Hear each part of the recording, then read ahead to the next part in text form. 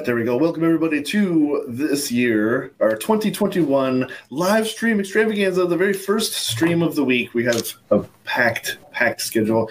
As you may have just noticed on the screen here, we're going to be talking about the state of the filmmaking industry, kind of at large. And we have with us today Gary Adcock from Filmscape Chicago, our internal expert Matt Bach, and down in the corner there, Ryan Connolly from Triune Films, or is it? I feel like I get that. Yeah, Triune. Yeah. Okay, perfect. Awesome. Thank you guys for joining us today. I'm really excited. This is going to be a lot of fun. And I guess we'll just kind of jump right into it just a little bit. In case anybody doesn't already know, we'll kind of go around.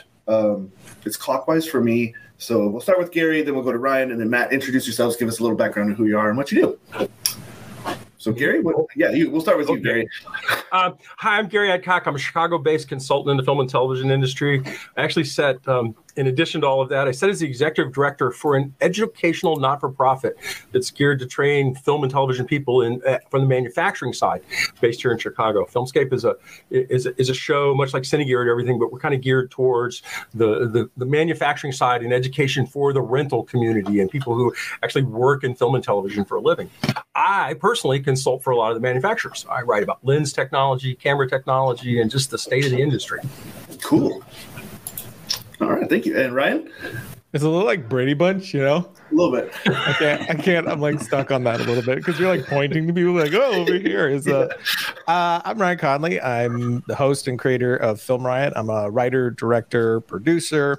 I own Triune Films, which under that we create Film Riot and Variant. Both two YouTube channels. Film Riot is a weekly how-to for filmmakers with, I guess, 12 years, I think now, 12 years running. With the goal behind Film Riot was always, in the beginning, I talk about it a lot lately, is our open was, you want to be a filmmaker, so do I, let's figure it out. So the idea behind Film Riot was always not to be, film instructors, but to, especially in the beginning, realize where we at. I was 5-6 years out of film school, still very green in a lot of ways. And, just publicly let me succeed and fail and show people how hard this is, how long this path is, and do short films publicly, try to do them and fail miserably publicly, which has happened, all leading toward getting into features and hopefully being able to show behind the curtain in a way that hasn't really before with that sort of process from start to finish. So it's really just been, if from the beginning, just the idea of could we just, put people in the side seat with us who don't have access to these sorts of things and just let them come along from the ride, learn from our mistakes or,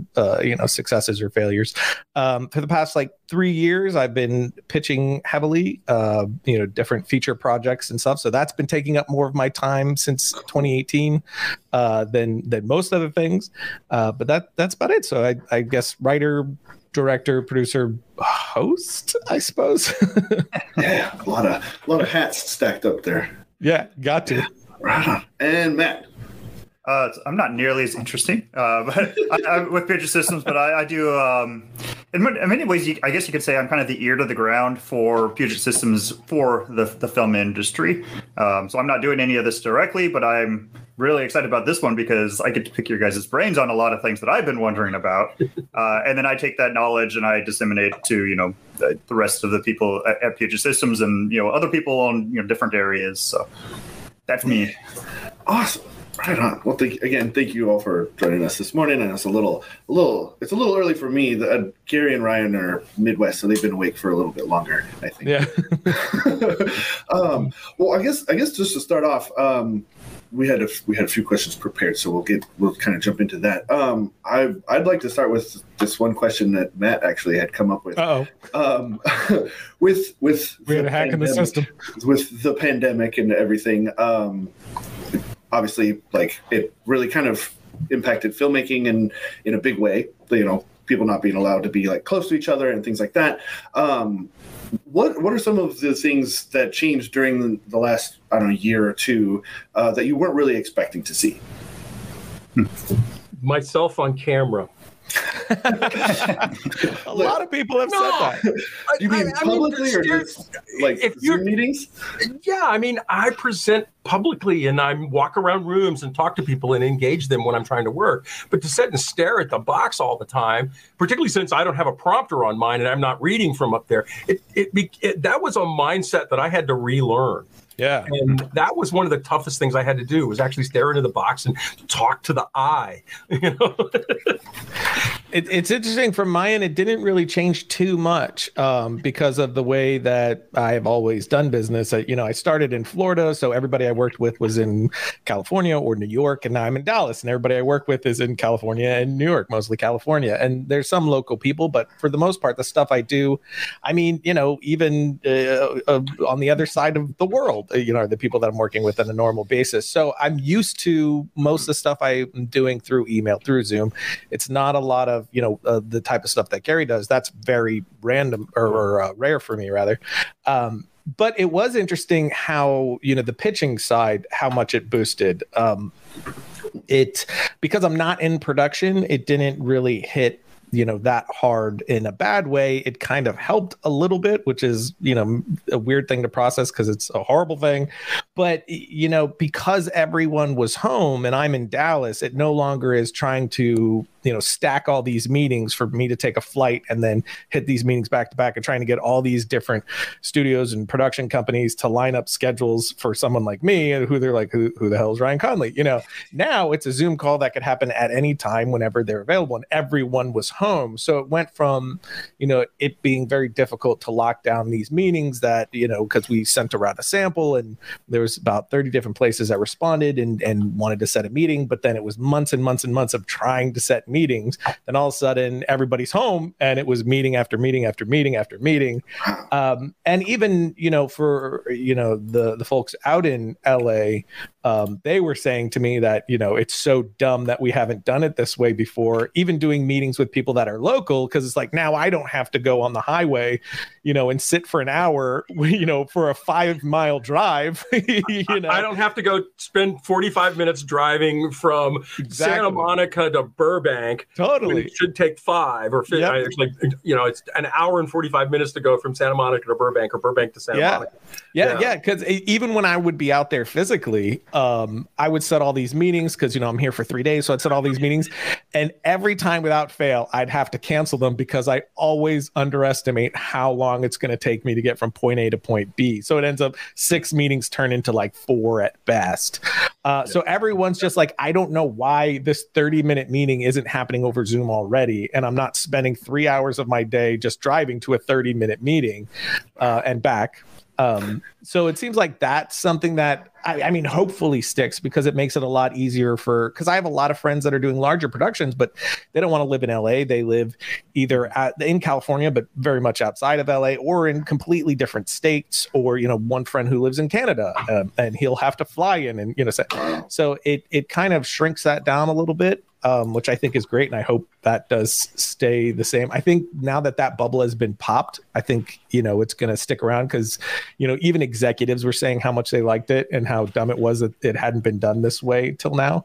So that's been like the biggest shift, that I've personally seen. But again, it's coming from somebody who's very much in the development phase right now, not in the production phase during all that. Yeah. Well, yeah, I think it's interesting. I've done more of this as an educator and teacher and that kind of thing. And it's interesting how many of the pitches have gone. The other thing that I've been doing a lot is because everybody's meeting this way, I've done a lot more meetings in odd time zones to connect with people in Europe and Asia. Yeah. It's not 9 to 5 anymore. I mean, it's not uncommon for me to be up at 2 or 3 o'clock in the morning to do a conference call in Europe or Asia. Right. That's actually pretty common, or staying up late to 10, 11 o'clock at night and doing them that way because of how it works in other people's schedule. That is one of the things that has really been unifying for me, because it allows me to connect with people all over the world. Yeah, it messes with my schedule, but that doesn't mean that, it's not like we're chained down anymore or it's not like we don't have allocated a lot of time. Most of us don't have a commute time anymore. So we gain an hour or two every day, just ourselves, of time that we would normally use for other things. Yeah. I've had to kind of like rebalance, because it's like, we have a studio, and just going to the studio, you have your home and you have your studio, and that's where you work, and that's where you're home, and you live life, and you're with your family. And I've had to sort of, because that's the world I came from. I started, my studio was my home. And we've only really had a studio for 7 years now out of the 12 of just doing, Film Riot. And so that was like a weird separation of, wait, when I'm home, I'm not working. What is that? And so to come back to that has been kind of a hard, because I think but I think most of us kind of obsess over what we do. Like, this sort of field, this world is one, drenched in passion. So it's really hard to stop sometimes. So that's been a hard thing to try to rebalance of like, okay, now it's time slots, not places. Like, having those separate places made it easy to like, psychologically break from one thing to the other. And remembering to take a break between those time slots is really important. Oh man, that's the 5 hardest. or 10 minutes of jumping up and moving around a little bit and going to the bathroom, getting something to drink, has become fundamentally important, where you didn't think about it before, because in the office you just got up and did it. And now you actually have to schedule it. If you're planning your meetings back to back, you actually have to think about that kind of stuff. That's a good point. Do you guys find that there is a sort of pressure to be available at all times? Like you were saying, Gary, that it provides the opportunity to connect with people in different countries, different time zones. But do you feel pressured to take those early morning slots or late night slots? I don't, and I work for myself and can pick my own schedule. I would be bothered by it if I was working a 9-to-5 job and my employer insisted on that in addition to my normal day. But because my time is my own, and I run multiple businesses. I've got my own private corporation plus the not-for-profit, and then I help other people do things for, I do charity work and all that. I think I plan my day out a little better. I don't mind getting up in the middle and doing it if it means I can get a hold of somebody differently than I would normally do it.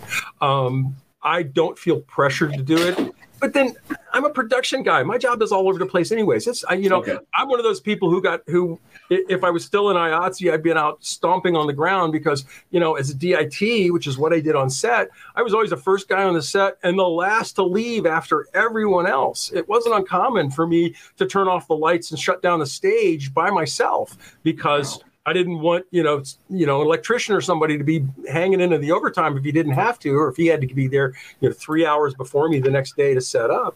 You think about that kind of stuff. And production has always been a rather erratic schedule to begin with.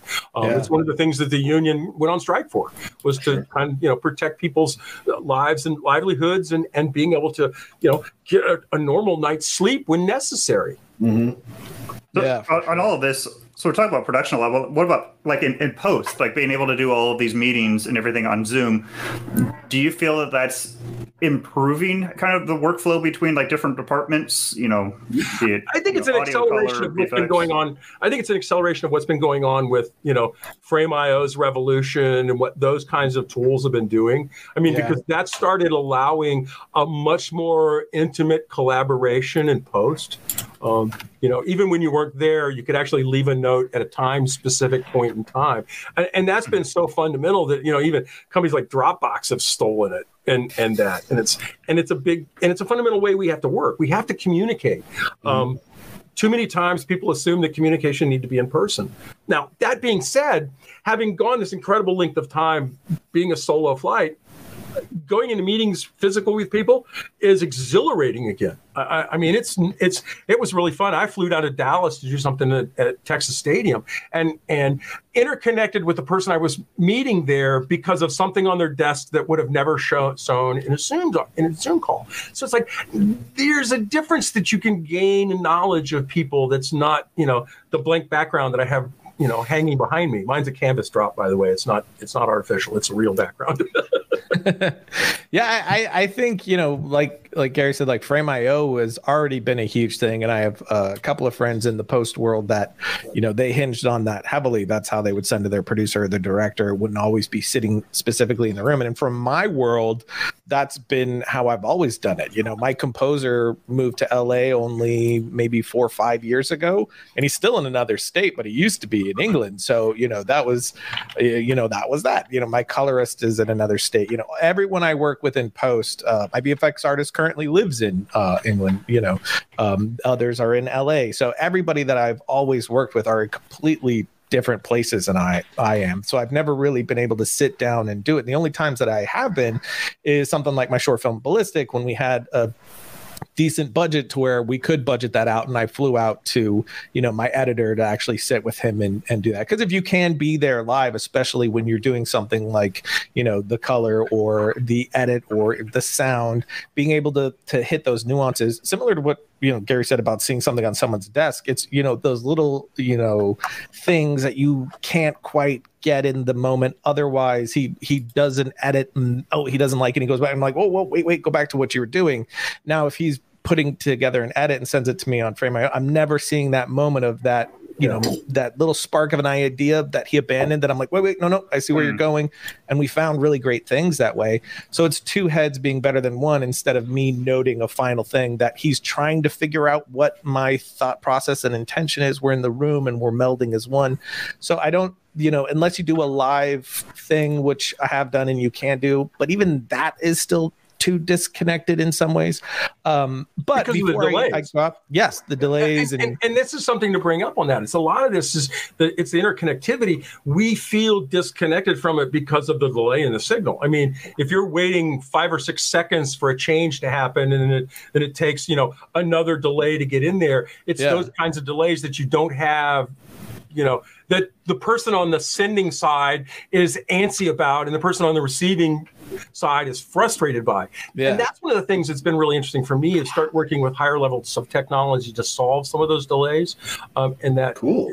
And Ryan's right. I mean, there's a lot of disconnect, and there's so much that you can do in a community where you're interconnecting with the people you work with. And that's been a function of the film and television lifestyle for many years. I mean, we build families in this stuff. We all have this kind of thought process of doing it that way. Yeah. Yeah. So for me, I mean, I guess it just depends on what portion, of the pipeline I'm in. Like if it's in VFX, I'm not going to sit over my VFX artist while he rotos for 5 hours. You know what I'm saying? So that's a different world. My composer, we get together, we come up with, and then I want him to go, and I want him to sink into the themes, and I want him to have freedom and not feel like I'm over his shoulder, So I'll swoop in for stuff and then swoop back out. So that works really well with a remote workflow. But again, when it comes to things like sound or edit, it is great to be in the room, but I've done it more not in the room than actually in the room, and both have yielded results I was really happy with. And like Gary said, we keep going to a better and better and better place. A buddy of mine did the Frame.io cloud thing for his film Songbird, and he really liked that immediacy of people aren't in the room, but he's getting text notes because they're watching things happen as they happen. I think it's interesting that people haven't explored. There's other solutions that offer that. Queen.io, the company from Gunlick Groen, whose Microsoft system based on that, and how they're doing it. They use Azure for their cloud, actually. But he's been doing that actually longer than Frame.io was doing camera. Wow. And doing it, in association with the European Film Commissions and the Norwegian government. But he's been doing a lot in China that way, where they've actually been shooting in China and editing in Europe, or shooting in Europe and editing in real time in China in the same way. That's awesome. And so there's other solutions out there. They're not, Frame.io we talk about because we like it and everything else, but it's not the only solution out there. Particularly if you're outside the United States, always look for an alternative solution in your country, because there's a lot out there. There's at least 4 or 5 cloud solutions that I know of that offer that kind of tech right now. There are some negatives that I have heard from a lot of friends that are in post, whereas some of these solutions, while awesome for someone like me, I'm the director and I want to sit over the shoulder and be able to collaborate. Some of them have told me that it's been not so awesome to have certain producers being able to just pop into a live stream at any given moment and yell at them. You know what I mean? Sure. So it's like, okay, I can see how that, it is, reducing that ability to have the separation you need for certain things to where, you want to be able to push maybe this sort of person. Just give me a minute to do this instead of them being over here. Where are you? Why are you not editing? I'm like, I'm getting coffee. Yeah. So there are those things too that come into play that I think will be interesting to navigate also. Well, one of the things in production too is, you've got the camera feed, but in a lot of instances you've got a witness cam too. So you're not just sending a single uplink. You're not just sending just the camera view. You're also sending a witness view, so you can see what's going on in set, how it's going to do. Or you've got the view around kind of information. So there's a lot of things that go on that require that. So if you start talking about witness cameras and a camera view, you're talking about two really high resolution, high quality bandwidth signals that you have to send out together. And then you start talking about, well, what kind of connectivity do I have on set? What can I use? Where's my bonding? I mean, one of the things I always talk about when I talk about production is, do you know where your wireless is? If you're using wireless, are you sure you're comfortable that way? I was kind of joking with Houston when we came on. It's like, I do these things. I plug into an Ethernet jack on my laptop because, Wi-Fi is just sucks. Yeah. and it's like, I laugh about those kind of things, but I'm amazed at the number of people that don't think about things like rebooting their router before they go on and do this kind of stuff. Pull the cable box, plug it back in, let it reboot. It'll give you a cleaner signal. It redefines its access to the network and it'll solve your problems. But people don't think about the other things that get involved. How the microphones have to be configured. If you've got everything on your production is wireless, I'm telling you that something is stepping on something else. Yeah. Period. Yeah.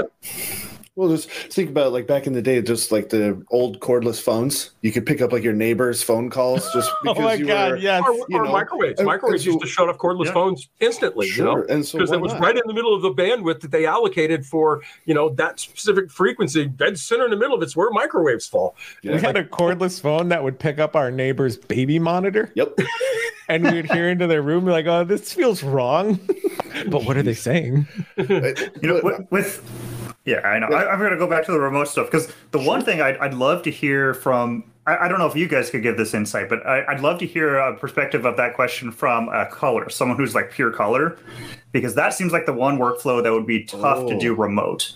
Because like sound, VFX, you're sending them something, but color, like everyone's monitors are different. Yeah, that's a good point. Yeah, I have done it. And from an indie perspective, it's tough because you don't have the money to the best way. One of my friends, the way they do it is they calibrate a monitor and they send it to the client. And so that client's on the monitor they do. Okay. Another one will use an iPad. Guys, iPads. This is iPad. a color calibrated, accurate display. It's the only way to do it. Yeah, and that's another friend. They just do it off of iPads, and it's like, do you have an iPad? No, they send them their iPad, and they just do it off of that. Yeah, that's one of the things that's really difficult, and you can't do it. And this is my one bitch about Android devices is that there's no calibration or no controls for the displays across all devices that's universal. So if you build a workflow, you have to build it to a very specific device in any environment to do wireless stuff like that. iPads just seem to be the easy one because they're pretty nebulous, and Apple really controls both the software and the color space on them very accurately. Probably more so than any other device I can think of. The iPad Pro in particular, the color balance and color controls on it are sophisticated enough to actually do HLG proofing on and view Dolby content. I mean, now that the Apple phone is producing Dolby content accurately reads on those devices. So if you're doing an HDR display and you deliver it in the very specific 420 Dolby codec that you can run in here, you can actually see incredibly accurately what's going on. And you're building a lot like you would do for anything else. You're building a lookup profile that's specific for that device so that device does exactly what you want it to do. That's the way you have to do any of those things. And Apple gives us one access there, but that's not the only solution. But the reality of it is it's probably one of the easiest solutions because of the number of devices that are available. So yeah, well, and you can't get everyone on your production team or director or whatever to go out and get a Flanders Scientific or whatever and like do color calibration and everything. Because I mean, an iPad's not going to be perfect, even if they control it, because the lighting in your house and everything. But it's going to be better than whatever random thing they decide to watch it on, whatever monitor. Because man, especially like monitors these days, it seems like they all come by default like oversaturated, over vibrant, over bright, over sharpened. Yeah, just all these things that you can immediately go in and turn off. Just over. It's even worse on like TVs because like they have all that like the smooth stuff turned on, or I don't know, all that junk that like I feel almost a little bad whenever I'm like on vacation at like an Airbnb or something. Like, okay, I'm going to go into your TV. I'm turning all this junk off. Like, That's like I know it's going to look different to you, but it's going to be better. Yeah, and the next person will love you for it. That's just remember that. The next person will love you for it. Or they'll look and they're like, why are the colors so muted? But okay, off topic there. We'll get but back that's in. the reality of it, though, and that's the thing is that because of the rules of standardization in our industry, there aren't any standards. We've got an output standard, but we don't have and we have a display standard, but nobody meets it. And how many HDR monitors don't really show a full 10-bit signal. How many of them, an HDR monitor is supposed to be a minimum of 1,000 nits. How many of them are? There's a whole bunch of monitors that claim to be HDR that are 600 nits. Well, that's only 50% brighter than a normal television set. That's not HDR. Huh. And you don't think about those kinds of things in the colorist aspect, is trying to figure out how do I output to multiple different displays. This is what I say. When I had clients and we were doing remote proofing, I just bought the client an iPad and send it to them. $700 for a Wi-Fi only iPad meant that I gave them a device that was done, and it saved me $700 with a hair. Oh, sure. Oh, Not enough, I guess. The iPad didn't come soon enough, I think. But that's the thing is you have to think about that. Sometimes you have to give away something, be able to prove to the client it does what it does. Yeah. But that's technology. That's the technology in the end game. That's not what we're talking about here, because we need to talk about development of build and all that kind of stuff. Sure. Yeah, and actually, can I kind of flip the question we asked before on its head? So we were talking about like what things changed, and like I think we've talked mostly about like the things that worked. Yes. Do you guys think has there been anything that like just flat out hasn't worked, especially since pandemic, but really like over the last 5 years? Anything that's like failed? I can't think of anything off the top of my head. So if you can't, whatever. But anything that's like failed as far as like workflows. What was that, Houston? I said 3D TV, and you said workflow. Or 3D TV. No, I mean, I like 3D. Stuff too, I made a lot of money in 3D. It was great. 2 cameras, twice as much hassle, twice as much post. It was a lot of fun. Well, was it? And it was not supposed to be a line. They're supposed to be offset to each other. Would you say someone just Matt? released a camera for that again, like with the 2 lenses? Well, see, and you're talking about the Canon lens for the R5 that comes. It's a very specific. It's an 8mm lens, dual thing that sets in the front, and it's designed for that immersive VR experience. Yeah. And think about that one a little differently than you thought about stereoscopic, because that kind of device is designed for the immersive world, for training, for knowledge base. I mean, think about wearing one of those and be working on, showing somebody how to sew up a wound if you're medical, or how to fix an engine if you're a mechanic. I mean, there's applications for that in the VR space that are really important for educational purposes and training purposes, not necessarily artistic. And remember that a good chunk of what we do is never ever considered artistic. It's considered, menial things in film and television. So I looked at that one and kind of went, hey, okay, I get it. But then I had to, and to me, that was very much like Google Glasses. Google Glass was one of those things that's like, wow, that's a great idea, but they're trying to make it something it's not. It needs to be there. It needs to be, body cams for cops, clip on their glasses. It needs to be, that immersive thing so a medical technician can get immediate response from the hospital and see in real time what's going on. I mean, those kind of applications for Google Glass and emergencies to be able to do a matrix-like sharing of knowledge was a really interesting aspect of those, and much what a lot of companies are still working at with AR. That's kind of fascinating to me is, and having done a lot of work in AR, thinking about how they did things like being able to map blood vessels by colored light, which, they caused, and now, you can go in some places in the country that have problems with drug addiction, and they'll have blue lights or red lights up so you can't see your veins. And those are kind of things that are really interesting on how they took technology they were developing for medical and emergency uses and then applied the reverse out to be able to help people in other places. I don't know. There's lots of kind of the technology that doesn't ever seem mainstream that still has functionality in a world that we may not be in. Good. Yeah, and I still feel like extension of what you're talking about, like Google Glass and stuff. Like, I'm still not sure about VR for passive entertainment, I guess is the way to say. Watching something. I still think VR has a future in active things where you're participating, but I'm still not sold. Yeah, I'm still not sold on VR movies. I know a lot of people make a lot of attempts, but I'm still not sure about that. So I'm curious to see if you guys have any thoughts on that side of things. One of the last projects I worked on before COVID in February of last year was real interesting because it was a training program for the Chicago Police Department that I got brought in as a data handler on to train police how to deal with people dealing with suicide. And it was a project that I was very much involved in. My brother died of suicide more than a decade ago. And it was one of those things that I was very much passionate about and how they were doing it. But it was like the fascinating thing to me is you did this camera view from all the different perspectives of all the individuals in there. And the actor had to do the same level of performance 8 times. Wow. And I don't know about you, but the fact that this guy was able to pretty much nail his lines, his sequence, his body movement, his positioning in this enclosed environment for 8 separate performances for every person's perspective in the room was really fascinating to me and showed, an incredible quality of actor, but also somebody who really understood what the task was. I've yet to see the finished product though, because I know it took them a long time to work it out because of COVID. But that I thought was a real interesting application for VR. Is what happens from the different perspectives? How do you see what goes on when you're trying to help somebody who's in mental and physical trouble? So.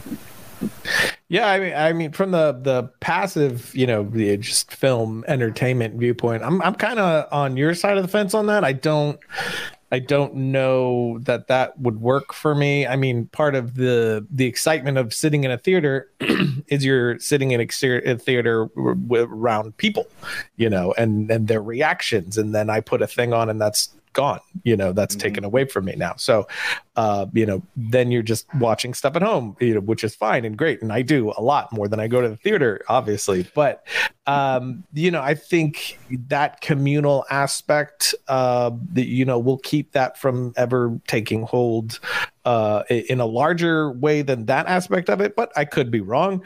I think the next generation is going to decide on that. Like, what do they gravitate toward, click onto, just like everything.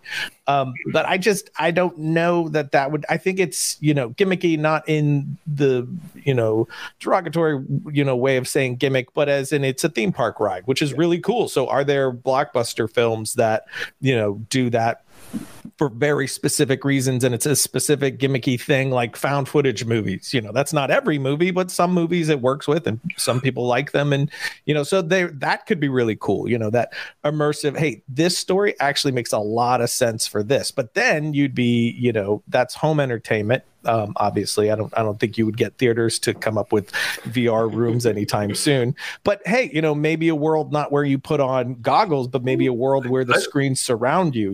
I don't know about that, Ryan, because I mean, there's something going around now. There's this thing called the Immersive Van Gogh, which is a multi-projector, environmental thing of that, and then there's another company that actually makes pop-up booths that have 3D environmental stuff like that. So a lot of AR, VR combined. I think that may be more immersive in the future, particularly because of COVID, because it's a smaller group than we thought was.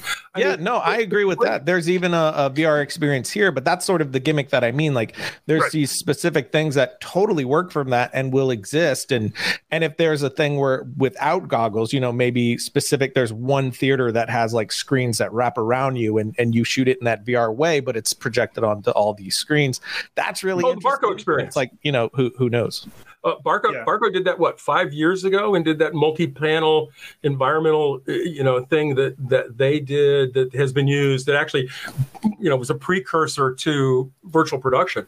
But Barco had been working on that technology for a while and had a thing that was literally floor, ceiling, and 3 walls that you step into, and it becomes the environment. That's awesome. It was a precursor of all of that. Yeah. And this is really interesting. I mean, you talk about, and when we talk about, amusement park rides and all of that, people need to understand that these are huge productions and use masters of visual effects. I mean, Sam Nicholson at Stargate's done them. Doug Trumbull did a half a dozen rides in his lifetime, and it's still consulting in that business. I mean, those are huge moneymakers for parks. But I think the AR VR world, I think, look at, what the new Star Wars is, where they've got, the cars are smaller, your groups of 6 or 8 people, 10, it's not these, you don't have 50 people in an event anymore. You've got 15 or 20 in small events moving through the projects inside, these amusement parks. I think there'll be a place for it. I really see it more for educational and elemental stuff. I mean, I was working on heads-up displays and immersive 360 environments for the military, for pilots and UAV training and that kind of stuff 2 decades ago. That's nothing new in any of that. We were doing those with first generation, Thompson Vipers shooting map of the earth land mapping stuff with, 6 of them hung underneath the helicopter. That kind of shit. Like, that was stuff that nobody ever thought of then, that we do now with Reds. And, you look at somebody like what Phil Holland does with his panoramic views, using, multiple Reds and stitching together these massive images that they then play back in 4K on lots of devices for the panel manufacturers are pretty stunning. Sure. Yeah. Well, and like you were saying before, Gary, a lot of the work that you guys are doing is not actually in entertainment. There's a lot of the education, the corporate stuff, all that kind of jazz. And I do actually think, though, that VR will probably be very useful in those areas. I mean, education, especially if more and more people are doing things from home or whatever. Like, you can get so much more, immersed into whatever, especially that kids are learning about. Like, you can't take a trip to Rome. Like, you just can't do that. But hey, you can go and you can see the Sistine Chapel or whatever. How much of drones made that possible? I mean, that's one of the things about drones. I hate drones, but some of the shots they get of, disaster footage, or, flying into a volcano to see, lava splashing up, or just that kind of stuff, I find incredible, because they changed our human perspective on it as much as that stupid wire cam does in football that mimics, what the games do. It's a great shot and I love it, but I think it's overused because it makes people want to think that they need to go back to Madden 2K or whatever and play a game rather than watching something in the real world. Yeah. There's so much of this that is constantly evolving, though. I mean, True. 2 years ago, we would have never had a discussion about virtual production. Now it's on everybody's lip. And I mean, even today in the Hollywood Reporter, we were commented out earlier, the UK has announced that virtual production is now part of all curriculum in the UK for film and television production. And we're talking about something that 2 years, nobody had ever even heard of before. And fundamentally change the way we do lots of stuff in television. Well, so expanding on the virtual production stuff, like, do you think that someone who is in film industry today, how important do you think it is that they take some free classes on Unreal or and just kind of learn the tools, just get a basic familiarity? Do you think that's important to do now, or hey, don't worry about it? I think you should have already done it. Need to. I mean, I kind of joked. I run on all these people, and it's like I was on a documentary production that used a virtual set. We think it's one of the first documentary that's ever been shot in North America and maybe the world using virtual production technology. And one of the actors was a 6-year-old kid. And he didn't care anything about the camera, but when he saw computers and Unreal, he gravitated to the world builder and spent half an hour picking the guy's brain. Cool. Because the kid understood enough about how the game engine worked to ask questions that were completely relevant to what we were doing. And I'm like, holy Lord, that boy is smart. And I think that the kids that are coming now are going to have a better understanding of it. It's harder for the old guys because they don't understand simple things like IP addressing and tri-level sync and, all those things that allow all of these devices to be in the same time base. I mean, people forget the camera's at 23.98, the computer's spitting out at 30p, and the wall is working at 59, 60 hertz, 94 hertz. And it's like all of those need to do that. And if you're talking PAL, it even gets more complicated because the computer still spits out 30p, but your camera's shooting 25 and your wall's working at 50. And it's like all of these things are, you don't think about how sync is a big deal, but it is.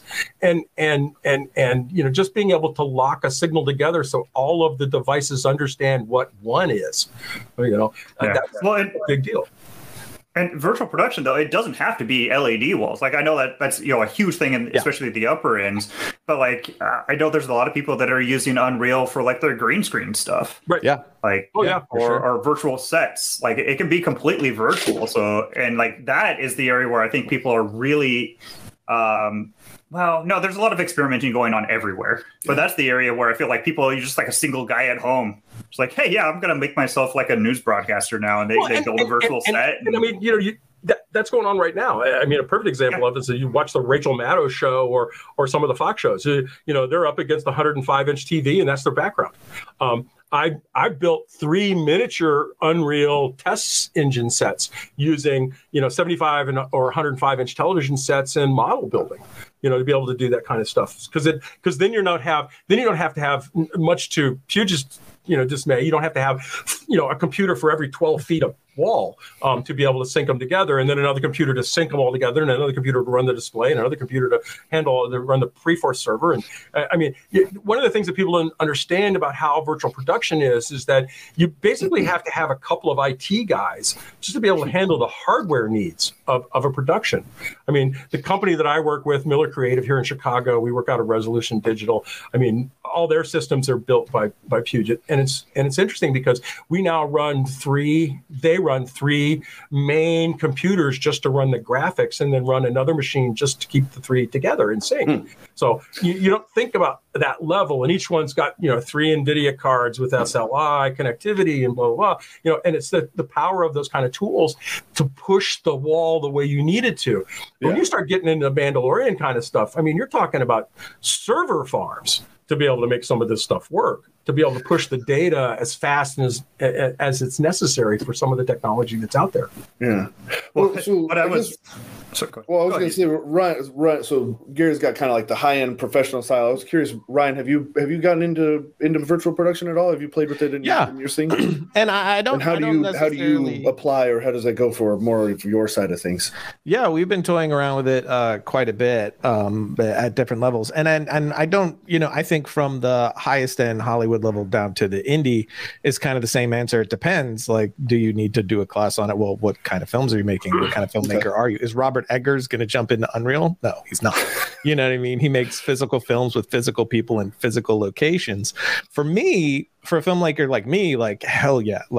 I agree with Gary. Why have you not already? You need to know these things, especially from the indie world. Certainly in the Hollywood, one of the things Gary mentioned it earlier, one of the things that excites me most is the idea of reshoots, being able to, I don't have the money to go back to that location. Well, guess what? Bring it up on, the virtual production stage, and let's get the stuff we need. And I think we did that before we went on the air. So just everybody understands is that. I thought that was during. There was a production in Chicago that was closing down, and they shot everything, and they needed to, because of timing on the stages, they needed to tear down their production sets. And traditionally, when you get done with a production, sets stay up for a month or 2 or 3 afterwards in case there's reshoots. So what they did is we went in and mapped all these sets with the lighting as defined as the show, daytime set and nighttime set, and shot the 4 sets. And then they had them to go back and do inserts and drop-ins and those kind of things for production. And it saved an immense amount of money because it allowed them to spend a couple of days of photography, 3 days of photography to record all the sets, and then not pay 4 months of 70,000 square feet of production stage. And in the indie world, that just means that reshoots are possible for the first time. When you're talking about the sub $10 million, going back to that place or having that set's gone, there is no option of keeping it around. So we only could get this and that. We could tie these together. That becomes a thing now. But it's also just from the indie, like when I was 15 years old, crazy passionate, using whatever software that wasn't made for the thing because there wasn't anything available to people like me at the time to try to make a car explode or whatever, or create something. Nobody wanted to make anything with me. So how do I make something? Unreal unlocks all of that for these kids, and it's all free to start with. They just toy around with whatever, and you can start practicing your composition, your scene construction, your pacing, your lighting, things that you could never do before. So I mean, that aspect alone is exciting, of the education that it can bring to the the younger kids who are passionate about filmmaking. But then I take it, when you get into actual indie filmmaking, there's a project right now that we're discussing that it's like, hey, this could be a feature that I could do while I'm out here pitching these other things. Here's something I could do on my own. And my brain goes to, bigger films. That's the type of film I like to make: sci-fi, action, horror, things like that. So it's real hard to be able to do that at a budget, at a sub-5 budget, sub-2 budget. And, we have an idea right now that we're toying around with. And the only reason we're even thinking about it is because of that world and what that could bring to the project, where it's like, well, okay, all we would need to build is this and this, and then we get these things, and then the rest we could do, this way. So we're testing those things out. So it opens up, blockbuster level filmmaking for indie filmmakers in a way that I haven't seen before, and is really, really exciting. Even just from the preparation standpoint or pitching, even if you don't have your project landed, I've used it for some pitching where I had a specific, like, hey man, like this moment is like a part, this is such an ingrained, like you need to see this moment to understand what I'm pitching you. I was able to create it.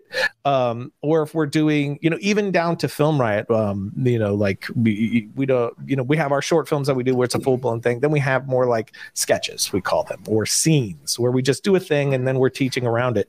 And we're wanting to do this mildly bigger thing, and we don't, it's going to be a crew of 4 or 5, so I stem from the 100-man crew to the 2-man crew, and everything in between. So with 5 people, all this stuff that we need to get done, we're going to have to shoot it in a day. So I can go in and literally make the entire thing, Hitchcock style from, his films, where he would make the whole film on paper before he made it. But now in a way that, with animatics that was only available to studios, just a few years ago. So just all those aspects from the education when you're young, to the pitching, to the actual development, to production, like all that stuff is just, it's really crazy what it brings. So I think definitely for young filmmakers, if you're not in it, what are you doing? You kind of skipped over a little bit. Unreal is free. Yes, that's the great. Completely free. And Quixel, Megascans. It doesn't matter. It's free. Download it. Start learning. Learn how to connect things to it. Learn how to build things in it. Learn how to light things in it. Learn how to do things. Yeah. One of the, and that's one of the things that, it's a free tool that they give away for this technology, and I think it's fascinating. And there's a whole lot of the marketplace is free. Yeah. I think it's interesting because it allows you to work with developer tools and all that. One of the things I've been working on in virtual production takes lens data, port on the side of the lens gives me fizz information, focus, iris, zoom, plus it also gives me shading and all kinds of other stuff, focal length and all of that. Being able to marry that kind of live information directly into Unreal, where you have an object that in the real world is controlling the virtual world, whether it's lighting or focus or anything else. That's where the power starts getting in this, because you start have that capability of marrying what the natural, what you're focusing on, and the artifice, and have them marry together. And this brings up whole new levels of technology for everybody. It's art, it's 3D design, it's modeling, it's all of the things that you have to do to build cars and houses and homes and cities. It's all the same tech. Lighting is the same if you're doing in architectural design as if you're doing studio design in those kinds of engines. And what's even more interesting is what NVIDIA seems to be doing with Omniverse, which is taking their architectural building and drafting tools, AutoCAD and those kind of things, and building environments that can actually pass into Unreal and pass into the game engines to do that. That's fascinating too, because you start realizing that we're getting 100% accurate models for an automobile is now being used as the model for a production shot of a car driving by in the distance. Those and people don't realize that 90% of car ads are not real. Yeah. I mean, people. There's a device called a Blackbird that's just cameras and wheels that they change, and they put the wheels from the car and adjust the wheelbase to match, and then the camera shoots all the plates, and then they drop the car on top of this vehicle later. It's really neat. I've seen the thing that they use to just paint over like any car. It's really called cool. the Blackbird. Yeah, it's called the Blackbird. Yeah, and the guy who helped develop it is actually now the head of virtual production at Dimension Films. Wow. So it's like people who build these tools keep moving farther and farther and farther up in the industry. But Unreal has changed everything in such a short period of time. I wonder if the effect had been the same if we had the Mandalorian and didn't have a pandemic. Yeah. Where everybody could like dive into it. And it fundamentally I don't think so. I think things would have continued the way that they had been. It would have been a lot slower of an adoption. See, I disagree with you, Houston. I disagree with that because I look back to Fukushima, which was 10 years ago in March. The earthquake happened and wiped out the reactor at Fukushima, but that earthquake also wiped out tape production in Japan and most of China, and it fundamentally drove us to digital overnight. That's what I mean. Is without it, I think things would have continued. Without such a dramatic event, things would have continued along at the pace that they were going. It would have been kind of fun and cool because, oh, hey, Disney did it, but we don't have $10 million per episode to make this sort of thing. But like guys like Matt Workman and stuff, we're doing this sort of work kind of behind the scenes, and it was very indie, very like DIY in my garage sort of stuff. And if not for everybody having to be separated, and it just really exploded it. Now there was what is the cliche is necessity is the mother of invention, right? We needed a solution to keep people separate, and so this was it, and it blew up and became big mainstream. I think it just accelerated the time frame. I mean, I think this is where we were headed regardless. I just think it made it faster out of, like you said, necessity, because I was already hearing the whispers of it. Yeah. And a lot of my friends in the industry from Mandalorian, it was blowing their minds what was possible already. I think it was just, the same thing as the Zoom calls of just like, why didn't we do this already? It was going to happen eventually, I feel like there's people just like they have that comfort of, well, this is how we've always done it, and it takes something either you have to take a risk, no matter what. One person to just be like, you know what, I'm big enough in this space that I'm just going to do whatever I want to make it big, or the industry has to shift because what else are we going to do? Well, the interesting thing about Mandalorian, and everybody talks about how it was groundbreaking and all this kind of stuff, but fundamentally forget that it was groundbreaking because it was the first Star Wars series that was live action. Right. And people would have watched that no matter what. So there's some of the, it's like the Marvel series that run, and Disney Plus I give Disney Plus a lot of credit for having, a series of Marvel and a series of Star Wars things, and actually understanding that this is what people wanted to watch and writing content that people wanted to see. I mean, The Mandalorian wouldn't be as good if you didn't have the baby, as inquisitive as it was. It wasn't Baby Yoda, it was Grogu.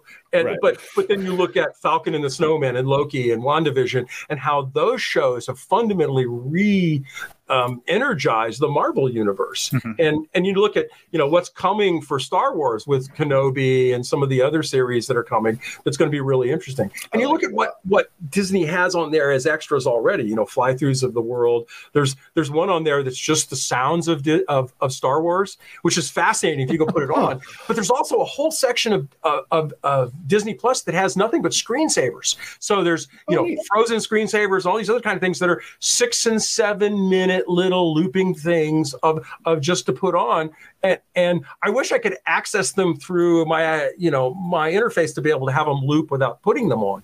But there's all kinds of the stuff in there, and that's that kind of content that has helped expand our how we look at content in the future. Yeah, I definitely think that that's a really good point as far as the content will drive it as well. Like if Mandalorian was trash, I don't think it would have been received like it was, Well, and it brought it back episodics.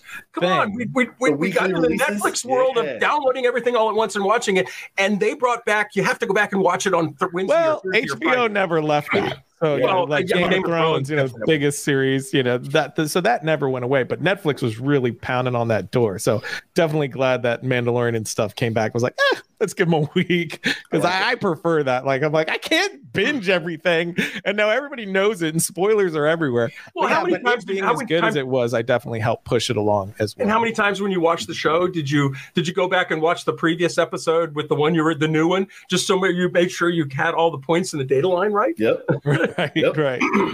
Yeah. Oh, I miss those recaps. I love those last time ons. It's just so nostalgic to me, you know?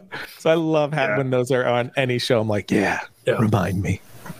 Well, I'll get it back a little bit to the technology of it, though. I've watched a couple of different things on Mandalorian and seen a couple of different like sessions on it. I was surprised, though, how much like on-set stuff they still had, like props and all that other kind of stuff. Like, you don't think like, oh, it's virtual production, like it's all just this big LED screen. Like, no, they used to have a lot of stuff in front. Oh yeah. Well, that's like VFX in a nutshell, right? Like, if you want to really sell anything, 90% of the times you're marrying it with something physical. Certainly in the indie world, like if you can have, even if it's just there and it's a reference for the whole as a piece, it just anchors it in such a way that creates a really great, illusion that pushes everything much further. I think, also because that digital needs to rise up to the level of that physical, but also I think us just psychologically, those two things come together and it just makes everything feel, tangible in a way that it doesn't always without. Yeah. So there was that side of it that I was surprised still how much like prop work there was. The other thing that surprised me was hearing how much they had to go back, rotoscope, and completely replace the background. Even because they didn't like them. They had to do that a lot. And you look at it. You look at it outside. They're always on blue. They've always got blue drapes, and inside they've always had green drapes. And think about that one too, because it's like they didn't shoot on film. Why are they using blue? I mean, if they're shooting on DXLs and things like that, that's kind of not a camera that's really, likes having blue in it. So I kind of wonder about that, because they still do a lot of practical effects. And a lot of it was just learning and understanding that. As that's gone forward, they're doing less and less interior green screen, blue screen stuff and more virtual production. And that's because of the capabilities. I mean, the screens got faster. They were able to refresh the screen rates higher to do things for the sword fighting and that kind of stuff. But think of the look they get from the LEDs on the lightsabers. That's a technology that didn't exist. That's only existed for the last 2 Star Wars movies. They didn't have the technology to make the lightsabers glow on a face. And I did stuff for Phantom Menace and remember going through round after round after round with Pantone colors, getting a color light on the lightsaber for Taco Bell ads. That's tough. Oh, I lost the light. Oh wow! It just died? Yeah. Thank you for not saying you'll fix it in post. We just brighten it. Yeah. But they all and that whole still having to replace the background, like that surprised me. But at the same time, like they probably still don't have to worry about the lighting on the characters in the scene, because it's probably close enough as long as they're not completely changing. If they're just like, oh, we don't like those boxes there, hey, we're just going to quickly move them or whatever. But that's not going to change, especially like Mandalorian, where there's a lot of reflections. A lot of that's one of the advantages of all of this. And people need to think about virtual production more than just artifice in that way. I mean, it's a nighttime shot with a child that's not at night, because you only have 6 hours and you can't drive in 2 hours to the location, those kind of things. It's an all-day sunrise, so you can do languages and versions with different people and different characters and different actors. You got a sunrise shot for, the person having breakfast on the beach, and you got to do, a version for a Spanish language, of, Asian language, English, French, for the Canadian markets. And you have to think about those kind of things nowadays. And a virtual production allows that repeatability that we don't get anymore. The other thing is that think about a lot of the places where one of the things that's really cool is that it's kind of wiping out process trailer stuff, because they're going out and shooting plates or doing things, and they're not, you're not doing a towed vehicle with a crew of a guy like me controlling the irises on the camera as you drive through the city, going in and out of dark and light places. You don't have those anymore, because basically they build what they want and they put, 4 grips on the back of it, and you actually cut your crew in half by, a production crew, because you don't have 27 cop cars blocking the way and those kind of things. You don't think about all of that, but also think about Miller Creative, one of the companies I work with, does a lot for United Airlines. Working in O'Hare Airport requires a $50 million insurance policy just to walk on the tarmac. You have to do security and all kinds of other things that you can't do otherwise. Now, it's an airport. They can put people in the background using metahumans. They can have real stanchions and stuff in the shots, and you can actually see, the cost savings just in the production value because you have a crew that can handle it, but working on a virtual set with people doing, normal ticket taking, that kind of stuff that you have in movies and all of that. That's all built now, and that's a huge cost savings and a safety environment too. Think about explosions. Think about those kinds of things where somebody has to do something very dangerous. You can now have that on our screen and still get the reflections. Fire shots. I mean, the Dick Wolf shows here use, not virtual projection, but just LED screens for doing a lot of the driving stuff because it's easier to do for pickups and inserts. There's a lot of that stuff that goes on everywhere that we haven't even thought about. In the post-production world, which was last weekend, Sam Nicholson came on and was talking about the work that he'd done. He's done all this stuff with Blackmagic cameras and 12K Blackmagic cameras for shooting plates. And they actually hung 85-inch television screens outside a train window and connected them by servers. And rather than building an entire wall, they put up a display that was just big enough for the angle that they needed, and that served their purpose. Cool. And that's a cost savings that people, they went out and bought 30 televisions at Best Buy. It didn't cost it. That's cheap. A whole lot cheaper than a wraparound wall. I can tell you that right now. When you start talking about panels are $2,000 and $3,000 and $5,000, from between $2,000 and $5,000 each for a square meter. That's a lot. That gets really expensive really quickly. Yeah, it really does. Dig it. That's super cool. That brought us right on to our hour. So we don't have another 2 hours to talk. We could. I guess we'll have to come back and do it again, guys. We could. But man, that was really good. I appreciate you guys. I know there's so much more we could talk about the future and how things have changed and where things are headed. But is there anything that right at the end here, just you'd like to shout out or tell anybody about that you haven't already mentioned or want to send somebody to somewhere? Films, yeah, okay. I think I found it. It is actually filmscapechicago.com. Gary, yes, sir. Yeah. Okay, I'll paste that into the chat. But I was actually pointing at Ryan and Ryan talking about Film Riot and that kind of stuff. I was giving him go here. Yeah. Well, I'll send it back. Yeah.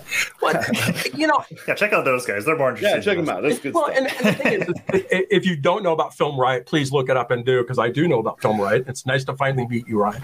Oh, thanks, man. And know that there's resources for education everywhere. Yes. Matt and I talked last week at Post Production World. It was kind of fun to jump on, and there's more of those coming. There'll be the remote production conference in February. We're going to talk about these kind of things. But know that there's learning resources around you everywhere. Get on, and while I'm not a fan of telling people to go to YouTube for everything, there's a lot of content on there. But if you want to learn about Unreal Engine, go to unreal.com. I mean, there is a massive amount. There's something like 300 terabytes of informational videos on Unreal and how to build things in the world and work with it on Macs or PCs. It doesn't matter what you build in. Basically everybody, just so you know, you have to render on Windows because NVIDIA does a whole lot better than AMD does in that world, in my personal opinion. But it's one of those things that you got to think about that. And Unreal offers a huge educational resource, and that's the place to start at. Mm-hmm. Yeah. I agree. Awesome. Well, thank you guys for joining us this morning, taking time out of the day, and as always, I'd like to thank the audience as well for joining us today. We're doing this again, a different set with at 1 p.m. So come back a little later this afternoon for actually I can't recall off the top of my head. It's 2 hours, depending on what time zone you are. We'll be talking about Resolve at 1 p.m. Pacific today. So come back, and we've got a whole mess of content coming this whole week, Tuesday to the end of the week. So busy. Stay tuned. And thanks you guys very much, and we'll see you all next time. Awesome. Thank you. See you guys. Thanks, man.